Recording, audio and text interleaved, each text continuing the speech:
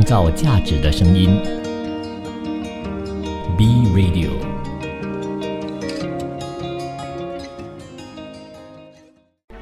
从在地走向国际，从新视角观望世界，从吉隆坡看天下。Hello， 你好，欢迎收听从吉隆坡看天下。那今天呢，来到了7月12日星期三了啊。我是这一档的节目主持人 Kim 碧琴。先和大家说声抱歉了，因为昨天呢就是身体抱恙了啊，所以就没有办法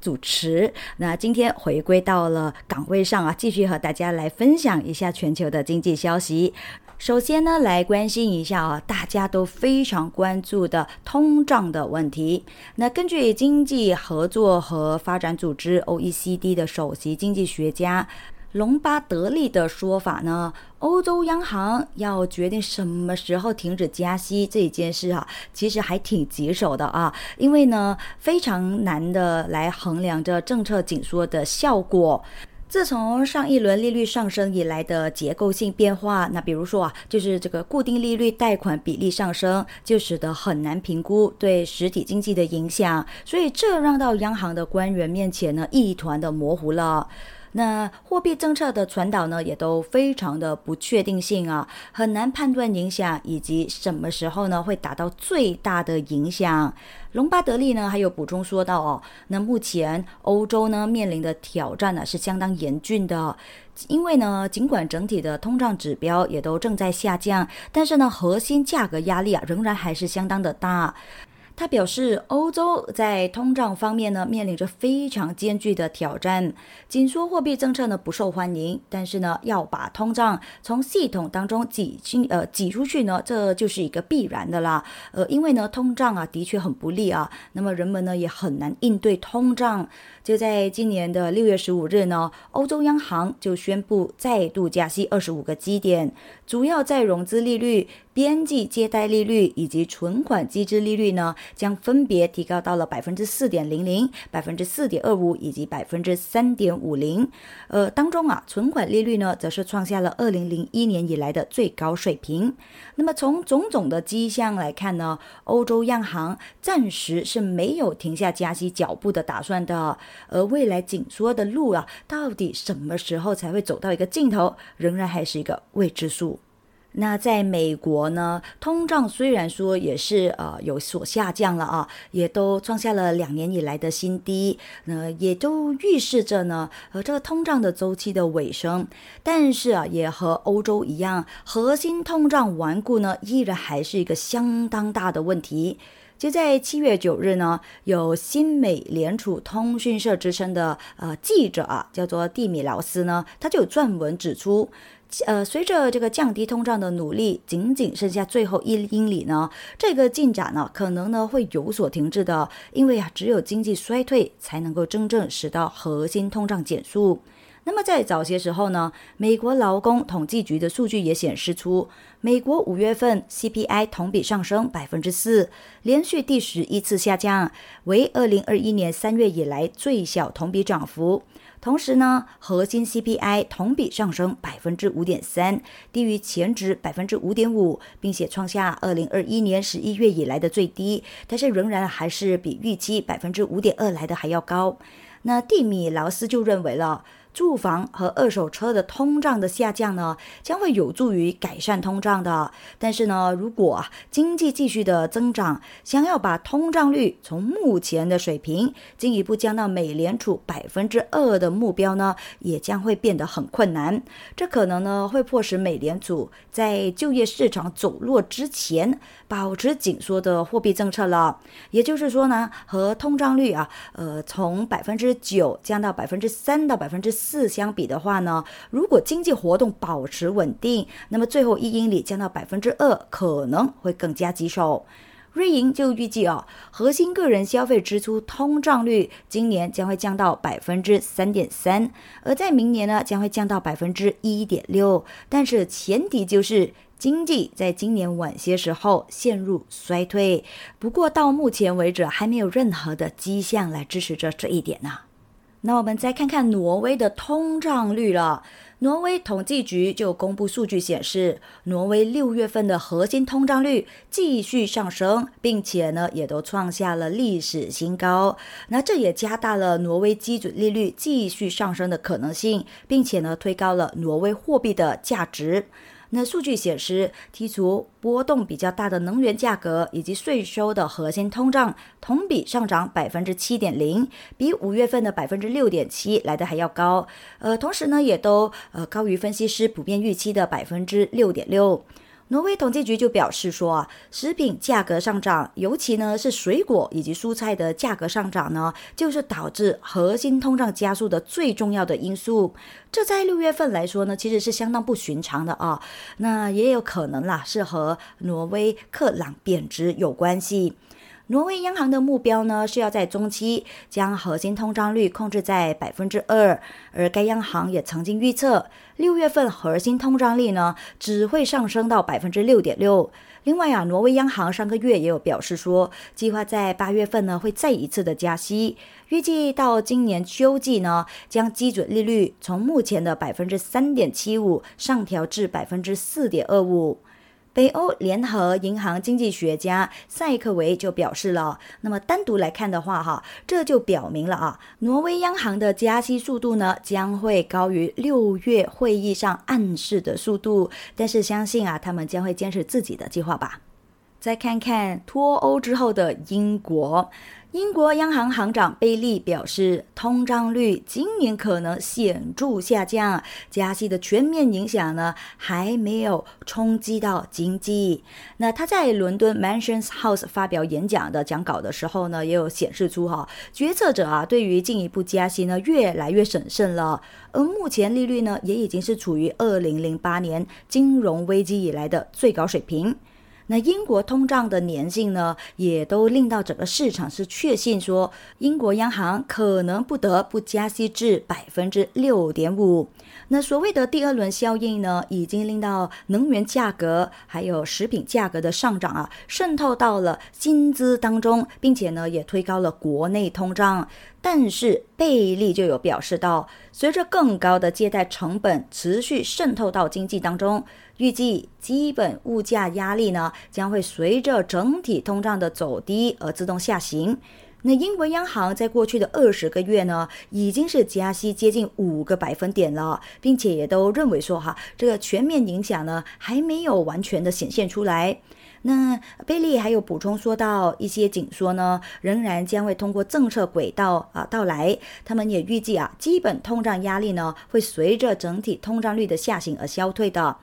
那展望未来整体通胀势必将会在今年剩余的时间显著走低，这主要呢也就是因为随着去年的大幅增长不再计入同比计算，那么能源价格走低，而在大宗商品价格下跌影响到商品价格的时候呢，食品价格也应当会往下滑的。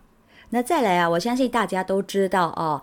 印度呢是全球目前来说了是全球第5大经济体嘛，而它就排在美国、中国、德国和日本之后了。不过呢，高盛呢就有表示到说到了2075年的时候呢，印度是有望成为仅次于中国的全球第2大经济体，不仅仅是超越了日本和德国，也都将会超越美国。那高盛呢是在最近的一份报告当中是这么写的他说，除了人口迅速增长之外呢，推动这一个预测的呢，就是印度在创新和技术方面的进步，更高的资本投资以及不断提高的工人生产率。高盛研究部门的印度经济学家呢，深谷普塔呢，他就表示说，未来20年印度的抚养比率呢，将会是该地区经济体当中最低的之一。那一个国家的抚养比率呢，是由被抚养人的数量和总劳动年龄人口的比例来衡量的。比较低的抚养比率呢，就表明了说有能力赡养青年和老年的人工作年龄成年人在比例上来得更多。那在挖掘印度快速增长人口潜力的关键呢，就是要提高劳动力的参与率了。那高盛还有补充说到推动印度经济发展的呢，还有印度在技术和创新方面的进步。根据印度非政府行业协会的数据呢，到2023年底，印度科技行业的收入预计将会增加2450亿美元，而这种增长呢，也将会是来自于 IT 业务流程管理以及软件产品流。创造价值的声音 ，Be Radio。欢迎回来，在这里呢 Kim 想要问大家有没有曾经大胆的去想过说自己或许有朝一天能够成为一个亿万富翁呢？那或者是你会想说亿万富翁离我太遥远了，或许我觉得100万就已经是 OK 了那么这样的目标呢，或许离我们还稍微的比较靠近一些些但是呢，就不晓得马斯克先生全球最富有的人，对自己目前的这个财富算不算满意了呢？那 Sweaty Startup 的创始人尼克胡伯呢，他有发了推文表示到说其实财富呢只有3个等级第一个等级就是呢，你可以毫无压力的支付这个账单或者是房租。那么第二呢，就是你可以在任何一家的餐馆吃饭不用因为要算着不知道这个餐厅好像有一些贵耶，我也担心说我吃了这一顿过后会不会要愁下一顿没有饭吃，或者是太过的担心这个价格，现在吃了这么昂贵这么丰富之后以后就这一个星期是不是得要挨着过呢这样子的一种担忧。那么第三呢，就是你可以去任何你想去的地方而不用担心价格的。那么除此之外呢，就是你的生活并不会因为更多的钱而有所改变。那么对于我们这位特斯拉以及 SpaceX 的 CEO 马斯克先生，他有说其实他的人生的最终的目标是要实现第9级的财富。刚刚我们才听到说财富好像就只有3个等级，现在他是要第9级的财富，那就是表示着到一个什么样的程度呢？他的个人的理解呢，就是第9级的财富就是可以让人类呢成为多星球物种和真正的太空文明。我只能说他的境界明显是比别人来的还要高许多啦我想都不敢想呢，如果我真的是能够实现前面的这3个等级，我已经觉得是还挺不错的了生活还过得挺写意的啦。就是你要做慈善还是什么别人说哪里真的是需要帮忙的话 OK 我不用犹豫的 OK 好吧，就这一笔钱拨款出去去做行善，然后呢也都带领着各位身边的朋友们一起来向善。然后每一个朋友呢除了这个财富越来越富裕以外呢，心中也都越来越富有对于我来说这才是我想要的一个等级还需要努力吧不晓得您对这个财富的等级又会限于在第几级呢？欢迎你和我讨论一下，让我知道一下您的想法好不好我还挺有兴趣想要知道的。毕竟每个人对自己的生活方式生活要求或者是每个人的主见都不一样嘛，对不对？没有对错的，但是呢我就是很好奇了希望你能够分享来再来啦。那如果你说哎呦 Kima 发梦吧没有那么多这么美好的事情发生的啦，也千万别这么说只要有梦想呢，人就会更有动力吧那么还是延续这个钱富人财富这个相关的主题来说一下想问大家，在全球的范围之内你认为哪一个国家或者是哪一个地区这个富翁的比率呢是占比是比较多的呢？来赶快想一下，给大家3秒钟的时间去思考一下。3、2、1一 OK 啊，不用告诉我答案的哦，让我来告诉你啊，会不会是你心中所想的一样哦。数据统计网站 World of Statistics 就公布了一份各地百万富翁人口占成年人口比例的一个统计名单，而名单就显示出了瑞士的100万美元富翁就占了当地成年人口的 15.5%， 其实已经基本上算是很多的了啊。那这个比例呢是高居着世界第一的。当然大家也会问说，中国也是好像越来越多的土豪，越来越多的富翁，对不对啊？你是对的啊，因为中国也包括了香港在内啦，就是以 15.3% 的水平呢是排名在第2的。那么科威特呢则是位列在第3，百万富翁的占比呢是达到了 15% 的。那么我们邻国新加坡呢也都不差以 12.7% 位居第4，而澳洲呢则是另外一个百万富翁人口占比超过 10% 的国家，为 11.2%。那么大家就会在想了，现在目前的世界最大的经济体美国呢排在第几啊？来，美国是排在了第6位的，有 9.7% 的成年人呢就是百万富翁。而卡塔尔呢在全球排名是在第22位，在阿拉伯世界中排名在第2，有 3% 的人是百万富翁。根据 World of Statistics 的数据全球呢大约有着4800万名的百万富翁，其中相当多呢是在美国。而至于更富有的亿万富翁的群体呢，美国数据咨询机构 Altrasta 就月前也是公布了一份名为2023年亿万富翁调查的报告。那按国家来看呢，美国就是以955名的亿万富翁的人数呢拔得头筹，那么中国就以357位位居在第2，德国则是排名在第3。那如果说从城市来看的话前3名呢就分别是纽约、香港以及旧金山。那我也不晓得说这一些亿万富翁百万富翁当中他们的财富的来源会不会有一部分呢是来自于加密货币领域呢？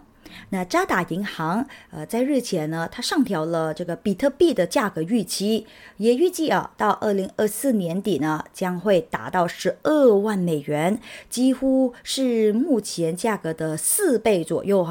那为什么它会如此信誓旦旦做出这么样的估计呢？渣打银行的分析师杰夫肯德里克呢，他是这么说的：矿工挖出的每一枚比特币的盈利能力呢有所增加，所以这也表示着他们可以在保持现金流入的同时呢减少销售，从而就减少比特币的净供应，所以这样就可以推高比特币的价格。那比特币挖矿呢是一个能源密集型的过程，矿工呢就使用强大的计算机来验证比特币区块链上的交易数据，保持网络运行，并且呢获得这个代币作为奖励嘛。那么他们呢就通过向市场出售获得的比特币来获利。当比特币的价格走高的时候呢，矿商就可以减少比特币的销售来弥补这成本，并且呢持有更多的比特币。因为预期未来价格呢还将会来得更高的。那么渣打银行其实在今年4月份的时候呢，就曾经预测到明年年底的时候呢，比特币的价格有可能会达到每一枚10万美元。那么他们现在就表示，这其实也都低估了矿工盈利能力提高对减少市场上比特币供应的影响的了。所以呢，他们就预计比特币价格呢将会在今年年底呢达到5万美元，然后在2024年的时候就飙升到12万美元。他还有补充说到按照最近的这个价格呢，矿工一直在出售100%的新开采的比特币。那么如果达到5万美元的话呢，渣打银行认为他们会卖出20%到30%吧。虽然我不确定说这一些亿万富翁、百万富翁财富当中有没有一部分是来自于比特币，但是我可以肯定的一点就是呢，一定会有从 AI 热潮当中赚取了一笔的因为今年以来呢，科技行业的7个大巨头啊，就主导着标普500指数的走势了。那么这些公司呢分别就是苹果啦、微软、Google、亚马逊、Meta 以及最新进入这一个团体的 NVIDIA 以及 Tesla。 那么大家都懂嘛在人工智能热潮的推动之下呢，科技股就上演了一个非常惊人的反弹。那刚刚我就说到这7个巨头的总市值呢，更是飙升了 60%， 去到了 4.1 万亿美元，总市值达到了令人瞠目的11万亿美元。那么这个数额相当于多少呢？或许你不知道，这几乎是德国经济规模的3倍呢。那你说夸不夸张啊？如果这些富豪们呢一起联手起来要搞垮整个世界呢，这是相当容易的一件事情根据世界银行的数据呢，到2022年底，德国的国内生产总值 GDP 将会略高于4万亿美元的。创造价值的声音，B Radio。欢迎回来。这一小节首先呢，还是和大家一起来关注一下 AI 的发展大家都懂这半年的时间人工智能领域呢，确实发展的太过的快了。那么这样棒的科技呢，确实对人们的生活也有起到很大的帮助。不过呢，很多人在赞叹他的同时呢，肯定也有一部分的人是表达了对他的不满的其中一个不满的因素呢，就是因为觉得 OpenAI 就好像说 ChatGPT 一样已经是侵犯了版权。那先前呢，就有一些针对这 OpenAI 的版权诉讼案，那当中有一些用户就因为公开网络信息起诉 OpenAI，但是呢，有很多的专家认为说，这存在版权上面的一些瑕疵，不一定呢会构成这个侵权的行为。而在一系列版权归属不明的诉讼之后呢，当然一些原创艺术家大家也都忍不住的了因为呢，这一群朋友呢，通常呢，在版权上面呢，他们是有着无可争议的所有权的。那么就在6月底的时候呢，有2名获奖的作家，叫做阿瓦德以及崔布雷呢，他们就起诉了 OpenAI， 指控 OpenAI 在没有经过他们同意的情况之下呢，就使用他们的出版书籍来训练 ChatGPT， 从而呢就违反了版权法。所以他们认为因为这个 ChatGPT 可以生成作品的详细摘要嘛，这就代表着呢 ChatGPT 已经将他们的书籍是纳入到了数据集当中。那范德比尔特大学的法学教授呢，他也表示作家们的诉讼呢，是美国针对生成式人工智能的少数版权案件之一，但是呢，绝对不会是最后一次的。那么根据最新的报道呢，美国喜剧演员Silverman 他也联合了另外2名作家 Gordon 以及 Catherine 呢，也都起诉了 OpenAI。他们也都认为说自己出版的这些书籍呢，被 ChatGPT 所滥用了他们也指控ChatGPT OpenAI 是利用他们的版权呢，来获得更丰厚的商业利润。所以这一些作家呢，就要求法院审判，并且呢向 OpenAI 要求法定损害赔偿以及其他的损害赔偿。那对于这件事来说呢，我个人确实也是觉得在我看来因为很多这些作家他们卖的是什么呢？就是他们辛辛苦苦编了，然后做了一本书就是通过自己的努力、自己的创作，然后获得大家的喜欢，有出版商帮他们出书，然后呢也卖书，也当然提升自己的这些知名度，然后进而呢还有其他的一些商业的收入来源这样子那现在因为他们辛辛苦苦的这一些努力，就这么容易的突然之间被这个 ChatGPT 就好像万无其事的这样子很放肆的这样子拿来使用了。那他们肯定是会觉得这样很不公平的对不对？除非是这些 OpenAI 向他们征询了过后，或者是买断了这个版权了之后呢，再纳入到他们的数据集当中，再被大家所使用的话，那我觉得这个还可以说得过去的啦。那这些诉讼啊，到底能不能够成功呢？也是大家所关注的一个焦点哈。还是一样啊，那如果大家想要知道最新的结果的话呢，还是得要留守着我们的节目啦，我会和大家一一的分享的哦。那虽然说这半年的时间里头哈，各大的企业家或者是各大的媒体啊，都被OpenAI 被 ChatGPT 啊这样所席卷着了啊。不过呢，最近又有另外一个词呢是笼罩着大家的眼球的啊。那它呢就是一个社交应用 Threads。相信大家陆陆续续会有听到更多这个 Threads 的消息哈。那趁着美国亿万富翁马斯克和一众 AI 企业闹别扭的这个时间呢，哇 Meta 真的是非常的厉害啊！瞄准着这个时机，就推出了一款基于文字的社交应用 Threads， 而这个机敏的商业决策呢，也获得载入史册的奖励啊。怎么说呢？就在这个月10日下午，大约是3点左右啊。根据数据追踪网站的披露呢 Threads 的登录用户数已经是突破了1亿人了。而这个实据这一款软件在7月5日在美洲地区首发上线，连5天整都还没有到就是1个星期都不到已经是突破了1亿人了啊。那如果和它相比较的话啦，就是上一个全球互联网的流量传说，也就是我刚刚所一直和大家所说的 ChatGPT 这个半年前的记录呢，就有一些平淡了一些哈。那么在达到1亿月活这条路上呢 ChatGPT 其实花了接近2个月的时间，而 Threads 呢仅仅用了不到5天的时间。那如果说还要再往前推的话呢，短视频应用 TikTok 也在上线之后呢，花了接近9个月的时间才达到1亿月活。和 Threads 同属 Meta 的另外一个平台 Instagram 呢，则是累积了接近2年的时间哈。可看出来大家对于这个 Threads 的热度呢，哇，非常的浓厚啊。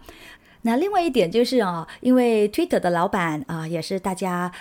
都非常熟悉的世界首富马斯克先生，为了 Threads 呢还按耐不住要和扎克伯格呢搞一场8角龙斗嘛，所以他在无形当中呢，我个人觉得啦他也都帮助了这一个产品的知名度，你知道吗？帮他推了一把起来，火上浇油起来，所以也都让到大家更认识他了啊。那根据扎克伯格的透露呢 Threads 在上线7个小时之后呢，就已经基本上是获得了1000万的用户了，而1天之后这个数字呢更是飙升到了3000万。那因为呢账号系统完全是基于有5亿日活的 Instagram， 所以呢 Threads 呢就能够打破 ChatGPT 的一个记录，多少呢其实也都是在意料之中。但是呢和 AI 机器人、短视频应用这一些颠覆性的产品相比的话呢 Threads 作为一款颇为传统的社交应用，吃到这一波流量红利之后，到底它能够维持多久，就是大家所关注的一个问题了。话说我身边已经好多朋友都已经是下载了 Threads 了哈。哎呀，只不过Kim 稍微动作比别人慢一些，大家都知道哈。如果你有 follow 我的这个社交媒体的平台的话呢，你就会看到还是要趁机来宣传一下哈。那如果你同时也是非常喜欢追剧集的朋友们呢，你就会知道有一个最新的剧集家族荣耀之继承者已经来到了马来西亚也在今天第一天开机了就是正式的进入这个拍摄的过程。那很多的香港艺人，比如说佘诗曼许绍雄罗嘉良吴岱融先生大家都已经陆陆续续来到了马来西亚。那么在星期一的的时候的这个开机仪式，还有这个记者会呢，就是Kim 去主持的这一场活动啦也都是全程是以粤语来主持的赶快去 follow 一下，你会看到更多的点点滴滴，好不好？Instagram KYM0303， Facebook 是Kim 碧琴 B Radio DJ， 好不好感谢您的支持啦。当然，那如果老板们说，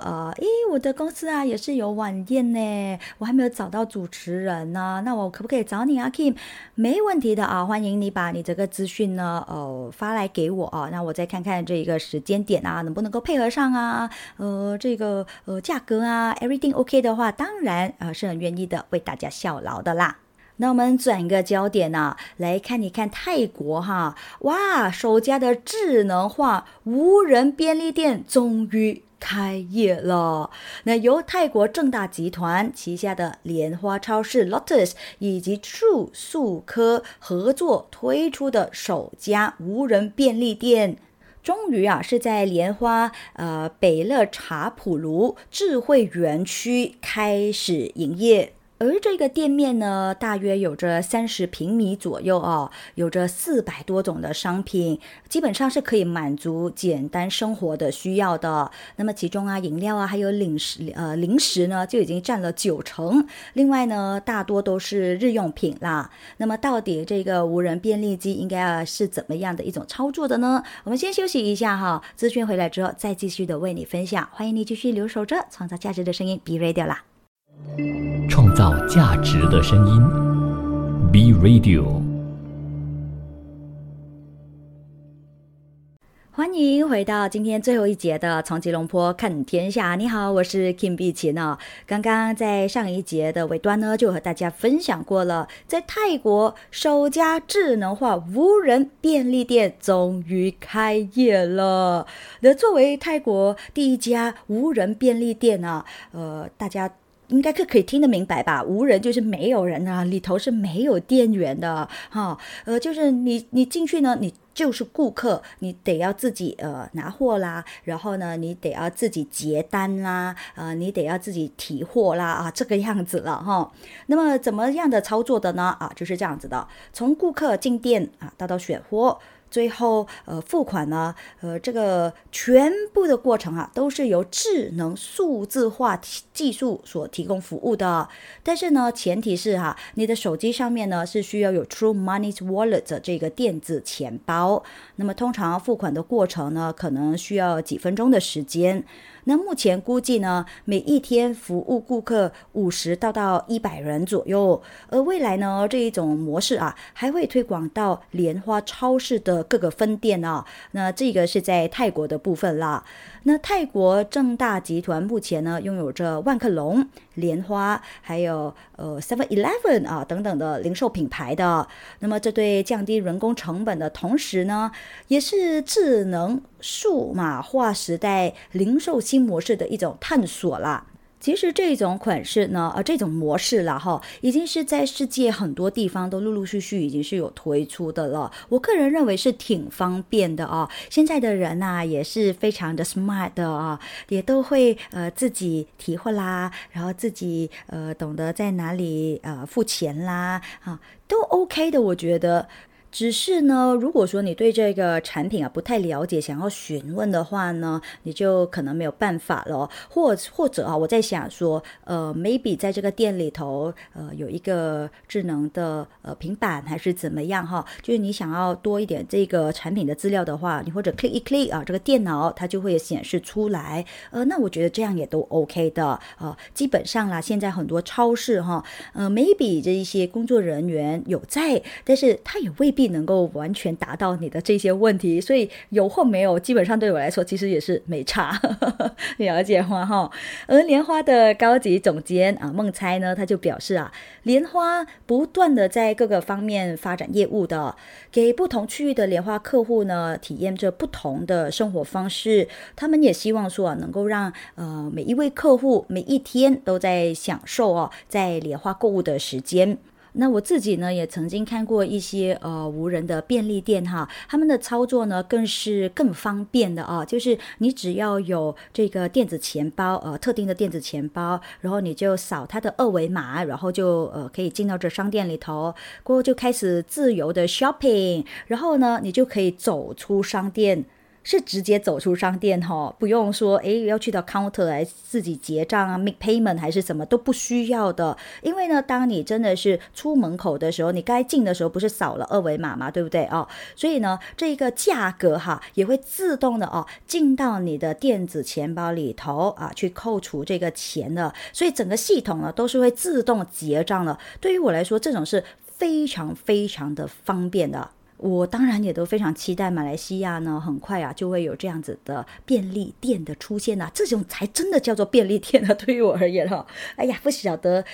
你有什么样的看法，或者是说你也曾经有一些这样的体验但是或者是不太开心的体验也欢迎你告诉我们一下当然我们希望每一个企业在收到了顾客的回馈之后呢，我们都能够再进步一点点呢。那另外呢，我还觉得这个无人便利店的一种好处就是呢你不会被怎么说抬高价格就是你看到那个产品已经摆在那里嘛，这个价格很明显的就已经是标记出来，那你觉得说为什么这个价格这么贵那你就宁可不买咯，对不对？你也不会说我已经拿了这个产品，然后去好像在这些市集一样去给钱付款的时候这个是这样子的价格，以前是卖5令吉的现在突然之间就这一刻起就是突然之间飙涨到了9块钱这样子就是好像突然之间好像被黑了一样，感觉上被坑了好像进了黑店一样这种事情在无人便利店就不会发生了就好像日本真的就有这样子的事情了日本大阪府自江户时代呢就是物流和经济的一个据点，那也因此呢成为了西日本最繁荣的城市之一，因为呢它集结着来自很多全国各地食材也有一个名称叫做天下的厨房。而在大阪拥有着接近200年历史的商店街黑门市场呢，就是当地人和观光客必到访的一个地区啦。不过近日来呢，就有一些网友们是发现到说这个黑门市场真的越来越黑因为产品呢越来越贵一样的东西呢，竟然是外面的2到3倍的这个价格，那你不是坑是什么呢？对不对？所以就有一种说法是，他们根本就是专门去坑这一些观光客的啦那么在当地的日本人呢，基本上都不会去那里消费的。不过呢有一些旅游业界的人士就跳出来有补充说到原本呢黑门市场给人的印象呢，就是虽然价格是有一点点贵啦但是呢还是能够买到质量很好的好东西的，并且呢也有一定的诚信的。那然而最近却因为有很多的外国观光客，然后售价呢也都boom 突然之间上涨了，就成为了这个观光景点的价格，也都导致当地的常客呢 say sorry bye bye 我不会再来了这样子。那如果换作是我肯定也是的我明知道这个产品在哪里买的话呢可能只是一个2块钱但是在你这里就是一个要5块钱，那我何必在这里买呢？对不对？不过还是那一句啦如果你愿意用这个价格去买的话，那你也不能够说人家黑你，人家坑你的，还是你自愿的嘛，对不对？那购物呢也并不一定是要在市集里头才能够买到好的产品的，比如说你可以在一些电商里头也都能够买到挺不错质量的一些产品比如说我最近呢也都还挺喜欢的这个中国的跨境电商好，也是独角兽来的啦也是快时尚品牌 Shein SHEIN， 大家不要再读叫做 Shine 了Shein OK 就是 Shein 的意思了短短几年而已他们已经是在全球呢取得相当大的成功了，而现在呢他们也在寻求着拓展业务的一些机会也都将会和亚马逊等等的这些电商巨头呢正式的展开一个竞争了。那么根据报道呢，Shein正在推出出市集平台，让其他的商家也可以在该平台上呢，直接向消费者销售各种的商品。从主打的时尚美容啊，快时尚服装的品牌，发展成更广泛的电商平台。那 Shein 的战略主管呢，他在受访的时候就有表示说，该公司正在寻找能够补充 Shein 产品的第三方的卖家。那么他们的产品呢，将和 Shein 的客户呢产生共鸣的。那听到这里的朋友们，如果说你有一些资源的话呢，你也想要拓展你的客户群的话也都不妨去和 Shein 谈一谈这些合作吧那其实市集平台呢，早年已经是出现在亚马逊啊、脸书啊这些平台上了。那么在去年呢9月份的时候，在美国推出便爆红的中国电商拼多多海外版Temu 呢也是采用着这种模式的，不过 Temu 的客户数量呢虽然是比 Shein 来的还要少一些，但是呢用户的这些参与度呢是来得更高的那 Apps 的饰研公司 Sensor Tower 的数据呢又显示出Temu 的用户6月份的时候平均每一天呢都会花费13分钟来浏览这一个 APP，比 Shein 的用户11分钟来的还要长2分钟了不过呢相比起来呢，亚马逊的用户呢只是仅仅是6分钟的浏览时间。那 But China 的创始人马瑞呢，他也有认为说Shein 的这个主要竞争对手呢其实就是 Temu。不过呢 Shein 的优势呢就是在于它拥有着大量的忠实的追随者了不仅仅能够迅速的发现趋势，它更能够自带着新潮流的。那我是客户之一我也觉得他们不管是在这个包装上面或者是运输方面价格方面设计方面都还挺不错的，确实是可以尝试一下的那好了，赶快去 shopping 一下吧。今天的分享就到这里啦，感谢您的收听，我是 Kim， 我们明天见，拜拜。创造价值的声音 B Radio。